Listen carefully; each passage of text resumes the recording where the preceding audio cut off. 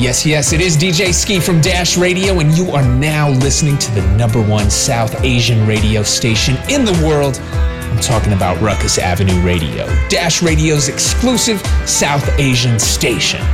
Let's go. I'm a doctor, a father, an American, an Indian.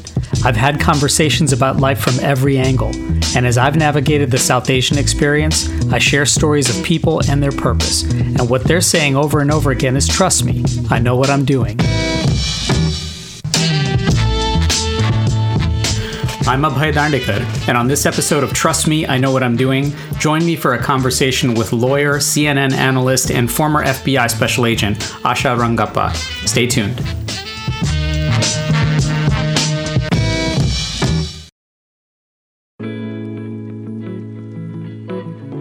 Gratefully, a large part of my professional career has been devoted to education, and one of my particular interests is the concept of entrustment, in that how do you develop trust in yourself and acquire the skills to be entrusted with professional responsibility.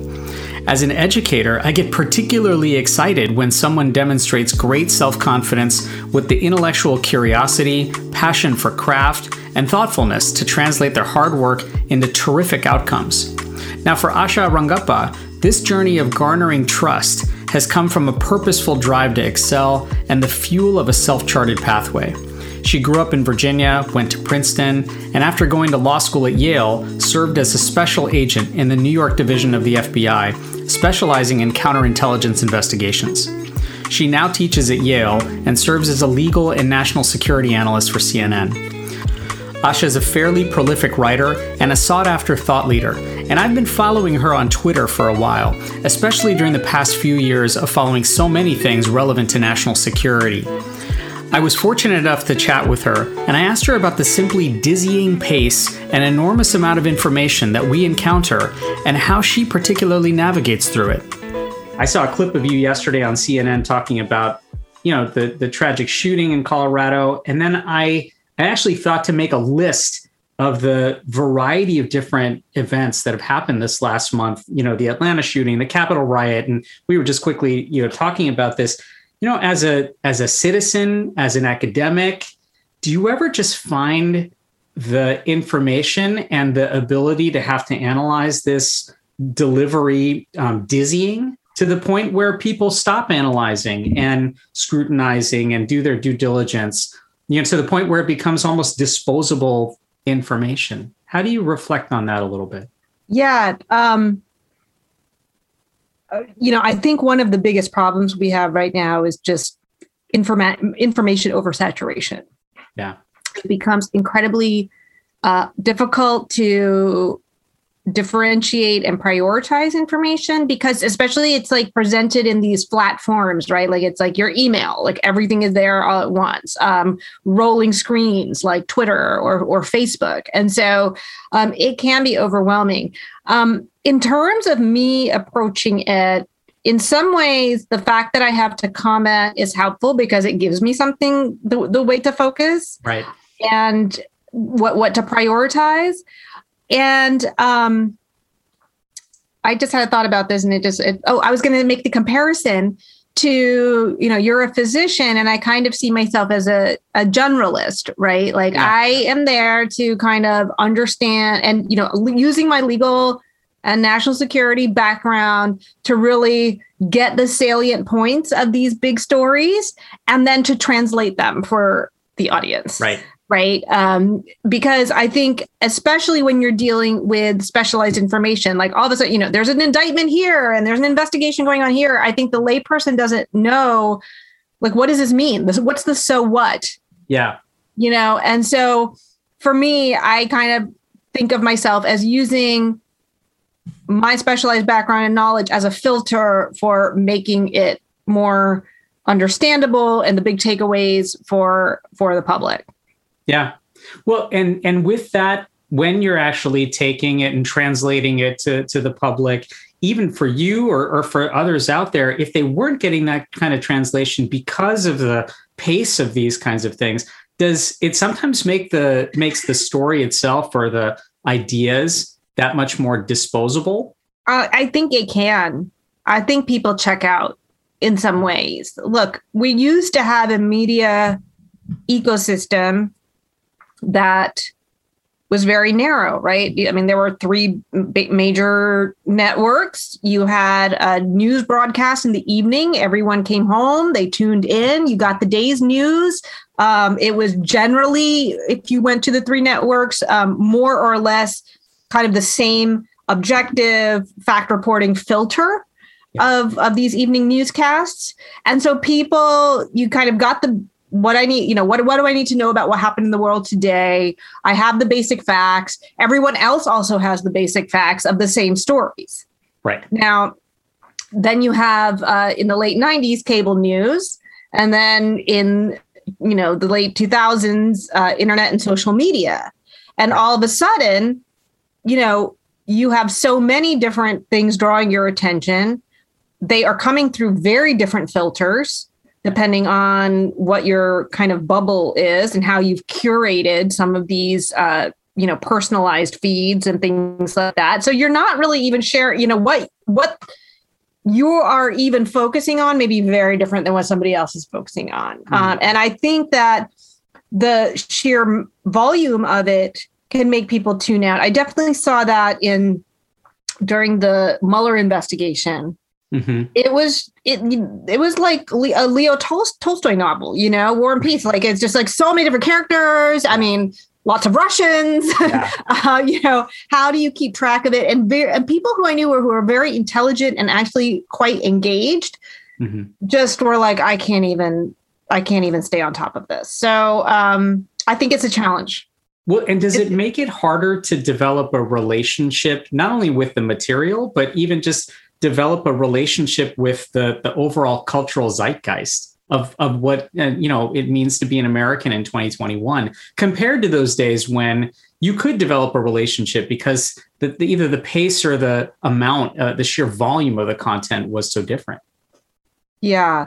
In that, because people tune out, right? It's hard to necessarily, I find it hard, or I wonder if it's hard. The hypothesis is it harder to develop a relationship with the content, with the material, with that idea of citizenship? Because, that means something different every 10 to 15 minutes. Yeah. I mean, I think that's a big question. I don't know. I mean, I have to do a deep dive into the things that I talk about. So, and for me, because it's mostly legal and national security related, as opposed to, say, political analysis or cultural analysis, for me, it is what it is. Yeah. Right. Like, here's why, the FBI can't do X, or here's why they can't prosecute this person for Y. I mean, it is what it is. And so I don't find it difficult to have a connection with the material. Yeah. Personally. Yeah. Well, let me ask you this. If you step back for a second, how did your journey as a South Asian American woman lead you then to get to this space, right? To get to the concept of being a lawyer and then into counterintelligence and going on into academics and being a analyst in this way? How did you find yourself here? I think, I have generally, I think outside the box, I go off the beaten path. I tend to follow what interests me rather than, for example, what pays the most. And so a lot of those choices have shaped, or a lot of those motivations have shaped my choices. I have to be honest, like I haven't thought of these choices as being really shaped by being South Asian at all. Mm-hmm. And in a lot of ways, I think that allowed me to do things that were very different, right? Like if I had stayed with a very narrow conception of South Asian identity or expectations, I would not have gone to law school. I mean, I know it's now cool in the Indian community to be a lawyer. It was not necessarily in the late 90s. That was still like cutting edge and, kind of crazy. You're so out there, right? He was so out there. And then, the FBI was just off the rails. I mean, I think only Priyanka Chopra has now made that an acceptable career path. Right. I think you have a popular group of two there, right? Yeah. So, I really didn't shape my choices based on, a narrow South Asian identity. And, especially I think I was the first South Asian female FBI agent in the Bureau. Yeah. If I had been relying on that, I would have just assumed that was not possible or something like that. So I had to kind of free myself from a lot of those identifications in order to really see the world a little bit more broadly. Did you find that to be, in some ways, both easy and challenging? I mean, were there some risks involved in that for yourself? Was that part of the calculus, or was that just sort of who you are innately and sort of thinking that way? I think it's who I am innately. When I speak with South Asian groups, and especially younger students, they're like, well, what did your parents say? And how did you navigate that? And I was like, I kind of didn't care what my parents think. Yeah. And maybe I'm very fortunate that I kind of felt pretty confident that they had to love me no matter what I did, and that they would, you know what I mean? So, and they also weren't going to let me starve on the street if I made a bad choice. Yeah. So, I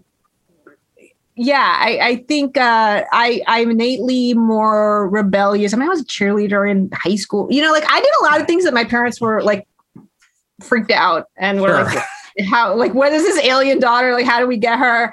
But I think that, I think that's just kind of who I am.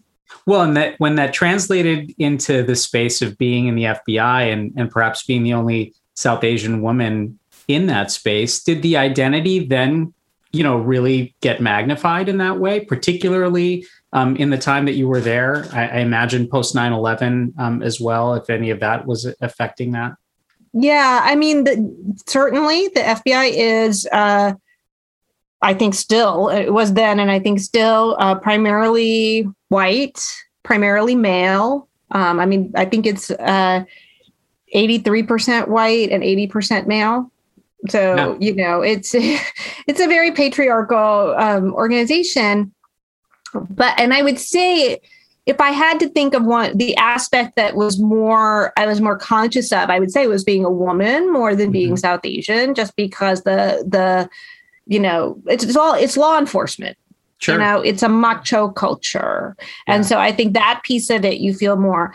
The South Asian part, I was on the counterintelligence side. And I think that, aspects of diversity are more valued on that side simply because they're more salient. Yeah. Right. You're monitoring for your targets are foreign. So having, language abilities, being able to blend into places where people don't know necessarily that you're an agent becomes an asset. Yeah. In other words, the fact that you don't fit the stereotype is actually something that adds value to the work. And so in that way, I actually was able to do a lot of cool things that I think kind of your average, kind of 6 foot tall guy with a crew cut, probably couldn't do. Right. Right. So for me, that part of it was not as challenging to navigate as, say, being a woman, I think.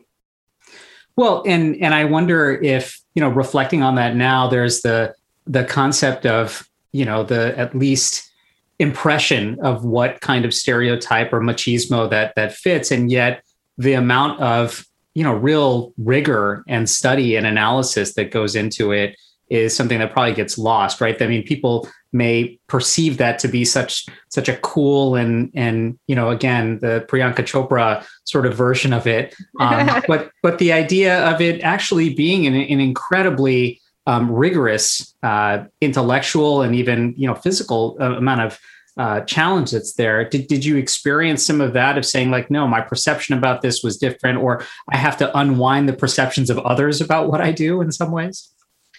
I didn't really talk about what I did because it was classified. Sure. But yeah, counterintelligence work involves monitoring foreign intelligence activity. It is, I think, quite, it's a chess game, really. Because what you're trying to do is you're trying to figure out what a foreign adversary is doing and what they're up to. And you're trying to essentially outwit them. You're, monitoring them, you're flipping that, so it's a spy versus spy, which is, I think actually not so macho in a lot of ways. I think, the criminal side of the FBI tends to be more of that because that's the, catching the bad guys, arresting them, all kicking down doors, all of that stuff. But that's not really the side of the bureau that I was on. You mentioned that, you don't really have too much of a lens on this one with your parents, but what did your parents say about, what did they think about your career trajectory and being in the FBI? And once it was all said and done, what were their impressions? They were very confused.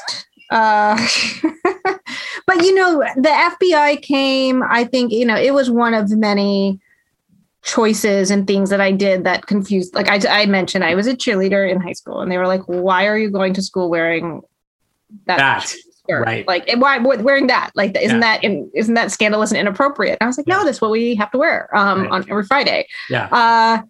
After college, I did a Fulbright to Bogota, Colombia. This was in 1996, 97. So if you've watched the series Narcos, like roughly season 3, okay. Like, it's not the safest time to be in Colombia. And in fact, my grandfather at the time tried to tell my parents that they should, bar me from going because, a young woman should not be alone in a country, that's dangerous. And they're like, yeah, that's not ever going to happen. Yeah. So, by the time I had decided to join the FBI, I think they were confused, but they had also been used to being confused. I remember one time, this was like right after I graduated, I think we went out for lunch and, they give you at graduation, like all of your stuff, right? So, you actually get issued your weapon, you get your bulletproof vest. So, I had all this stuff and like, I think it really hit them. Like you're going to carry a gun, and you have they literally fitted you for a bulletproof vest. So, it's like, does not compute for the confusion mom and dad. Magically disappeared at that moment. Right. Yeah. And I think, what was really interesting was they were confused. I think maybe even a little embarrassed because, nobody else's kids did this, but then they started getting all this positive feedback from people when they would tell them what I did. Like, oh my God, she's an FBI agent. That's so cool. That's so great. And so, it was this validation from society that then suddenly they grew to be very proud of it because they suddenly realized this was something that was valued or recognized as being semi-prestigious in, American society. And that kind of shaped their approach, as I guess it would with a lot of immigrant parents. You tweeted something out recently about the whole Indiana Jones and the depiction of the Temple of Doom, and I was struck by that because it's basically my entire middle school and high school experience of constantly defending chilled monkey brains type of thing. I mean, for you, those days seem so long ago.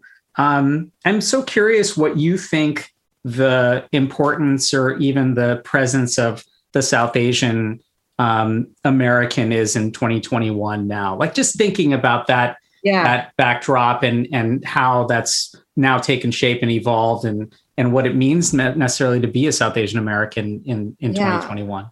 Well, I mean, when I was growing up in the 80s, in particular where I grew up in Hampton, Virginia, I was the only Indian in my school. Yeah. And we were kind of an invisible minority. I mean, we belonged to, at least in that area. And I think generally in the United States, I mean, I don't know what the population was at that point compared to now, but, so people's idea, I mean, India was so far away. You never met anyone who had been to India. Yeah. Whereas now, people, business people go to India all the time, right? Yeah. But it was, very rarely did you meet people who had tried Indian food. Like they had no idea what, like there was just no conception of it at least in my experience. And so, these kinds of things like Indiana Jones became what they know about this. And so it was, incredibly problematic. I mean, that's just not true now. Yeah. Right. We have members of Congress who are Indian. We have journalists. Manu Rogers on CNN. Right. There's vice presidents, lawyers. We have vice presidents. I mean, it's crazy. Yeah. And not only that, but, the world has gotten smaller. Yeah. And and the internet and, in other words, people just have more of a window. And I think more like I did law school admissions. I mean, it was not unusual for students to have traveled to Africa and India. Like it was just, that's people are more exposed to the world in a way that, and I think, more culturally sensitive now. Like that's just become a bigger thing in a way that it just wasn't before, Well, and because those impressions are also so fleeting, we talked about this earlier, that the cycles of trends and what, trends on either social media or in front of someone, that they change so fast. Is it also hard to sometimes unwind some of those, I guess, misinterpretations of the culture also? Like today, that story about chilled monkey brains in Indiana Jones wouldn't exist. But if there was something similar, it's hard to tell what catches fire and what doesn't in that way. And when you want to unwind something, I wonder if it's that much more difficult. It's just as difficult to do or not. Yeah, it probably is. I think it would just depend on what the issue is. Sure. Let me ask you this, because of the prominence, there are journalists and lawyers and vice presidents, and, the world is so much smaller. Do you find that the sort of power of the South Asian community has grown that much as well, in sort of wielding that ability to say, hey, we are represented and we matter? I think so, definitely. I mean, I'm not a politico, but I mean, I think the South Asian community is actually a constituency that matters to elected officials now. Partly because of the money that they are able to provide, but I think partly because there are, issues that matter to that community. And I think we saw that, play out with Kamala Harris's nomination. Nikki Haley and Bobby Jindal have also been on the scene. And, so I think, it's not just the representation, but I think that's all. The representation is a function of the fact that it is a constituency that matters. I will say in some ways, I don't know how to explain it. Like I don't know if you saw my tweet about how Alabama had for 30 years had banned yoga in schools. Yes. And now they're allowing it, but you're not allowed to say namaste. I think, there is an aspect of the South Asian community that's like, all right, so they'll miss out on, right. There's not as much, I think, it doesn't get as vocal about stuff. Right. I think in some ways. It's almost as if like, okay, great. One avenue is closed over there. We've got plenty of others that are out there. Yeah. Let me ask you this, for you as a lecturer, as an academic, as an analyst, a thought leader, how, and of course it's the title of this show, but how do you cultivate trust? How do you continue to engender trust in yourself and what you do, and for others who are listening to you? And my goal is just to always be authentic. I don't try to perform. I mean, this kind of goes back to sort of just innately who I am. Like I don't perform to other people's expectations. One person told me in law school, she said, what I like about you, you're just all Asha all the time. Like you're not like different in class versus when we're at a party versus when you're around somebody's parents versus when you're, it's just, and for me that like, that's just how I am. But over time, I've seen how people become chameleon-like and, can actually adjust themselves to adapt, to be different in different shifting situations. or code switching. Code switching, and sometimes it's a matter of survival. You have to do that for some people. But sometimes it's because they're seeing interactions as instrumental and people as instrumental. And so they need to kind of be a certain way to achieve a particular end. And I think that undermines trust. Mm-hmm. And I think, what I just try to do is, what people see is what they get. Yeah. This is what my parents get. Right. This is what they get on podcasts. Yep. This is what they get on CNN. This is what they get on Twitter. That's what they get in cheerleading. That's what they get in Colombia. That's what they get in the FBI. Exactly. And I try to be thoughtful and reflective of, when and acknowledge when something has changed my mind or and not, not pretend that, not to the need to be right all the time. That's something that's something that's come with adulthood, obviously. Like I definitely had a problem with that before, but I think that also creates trust. Yeah.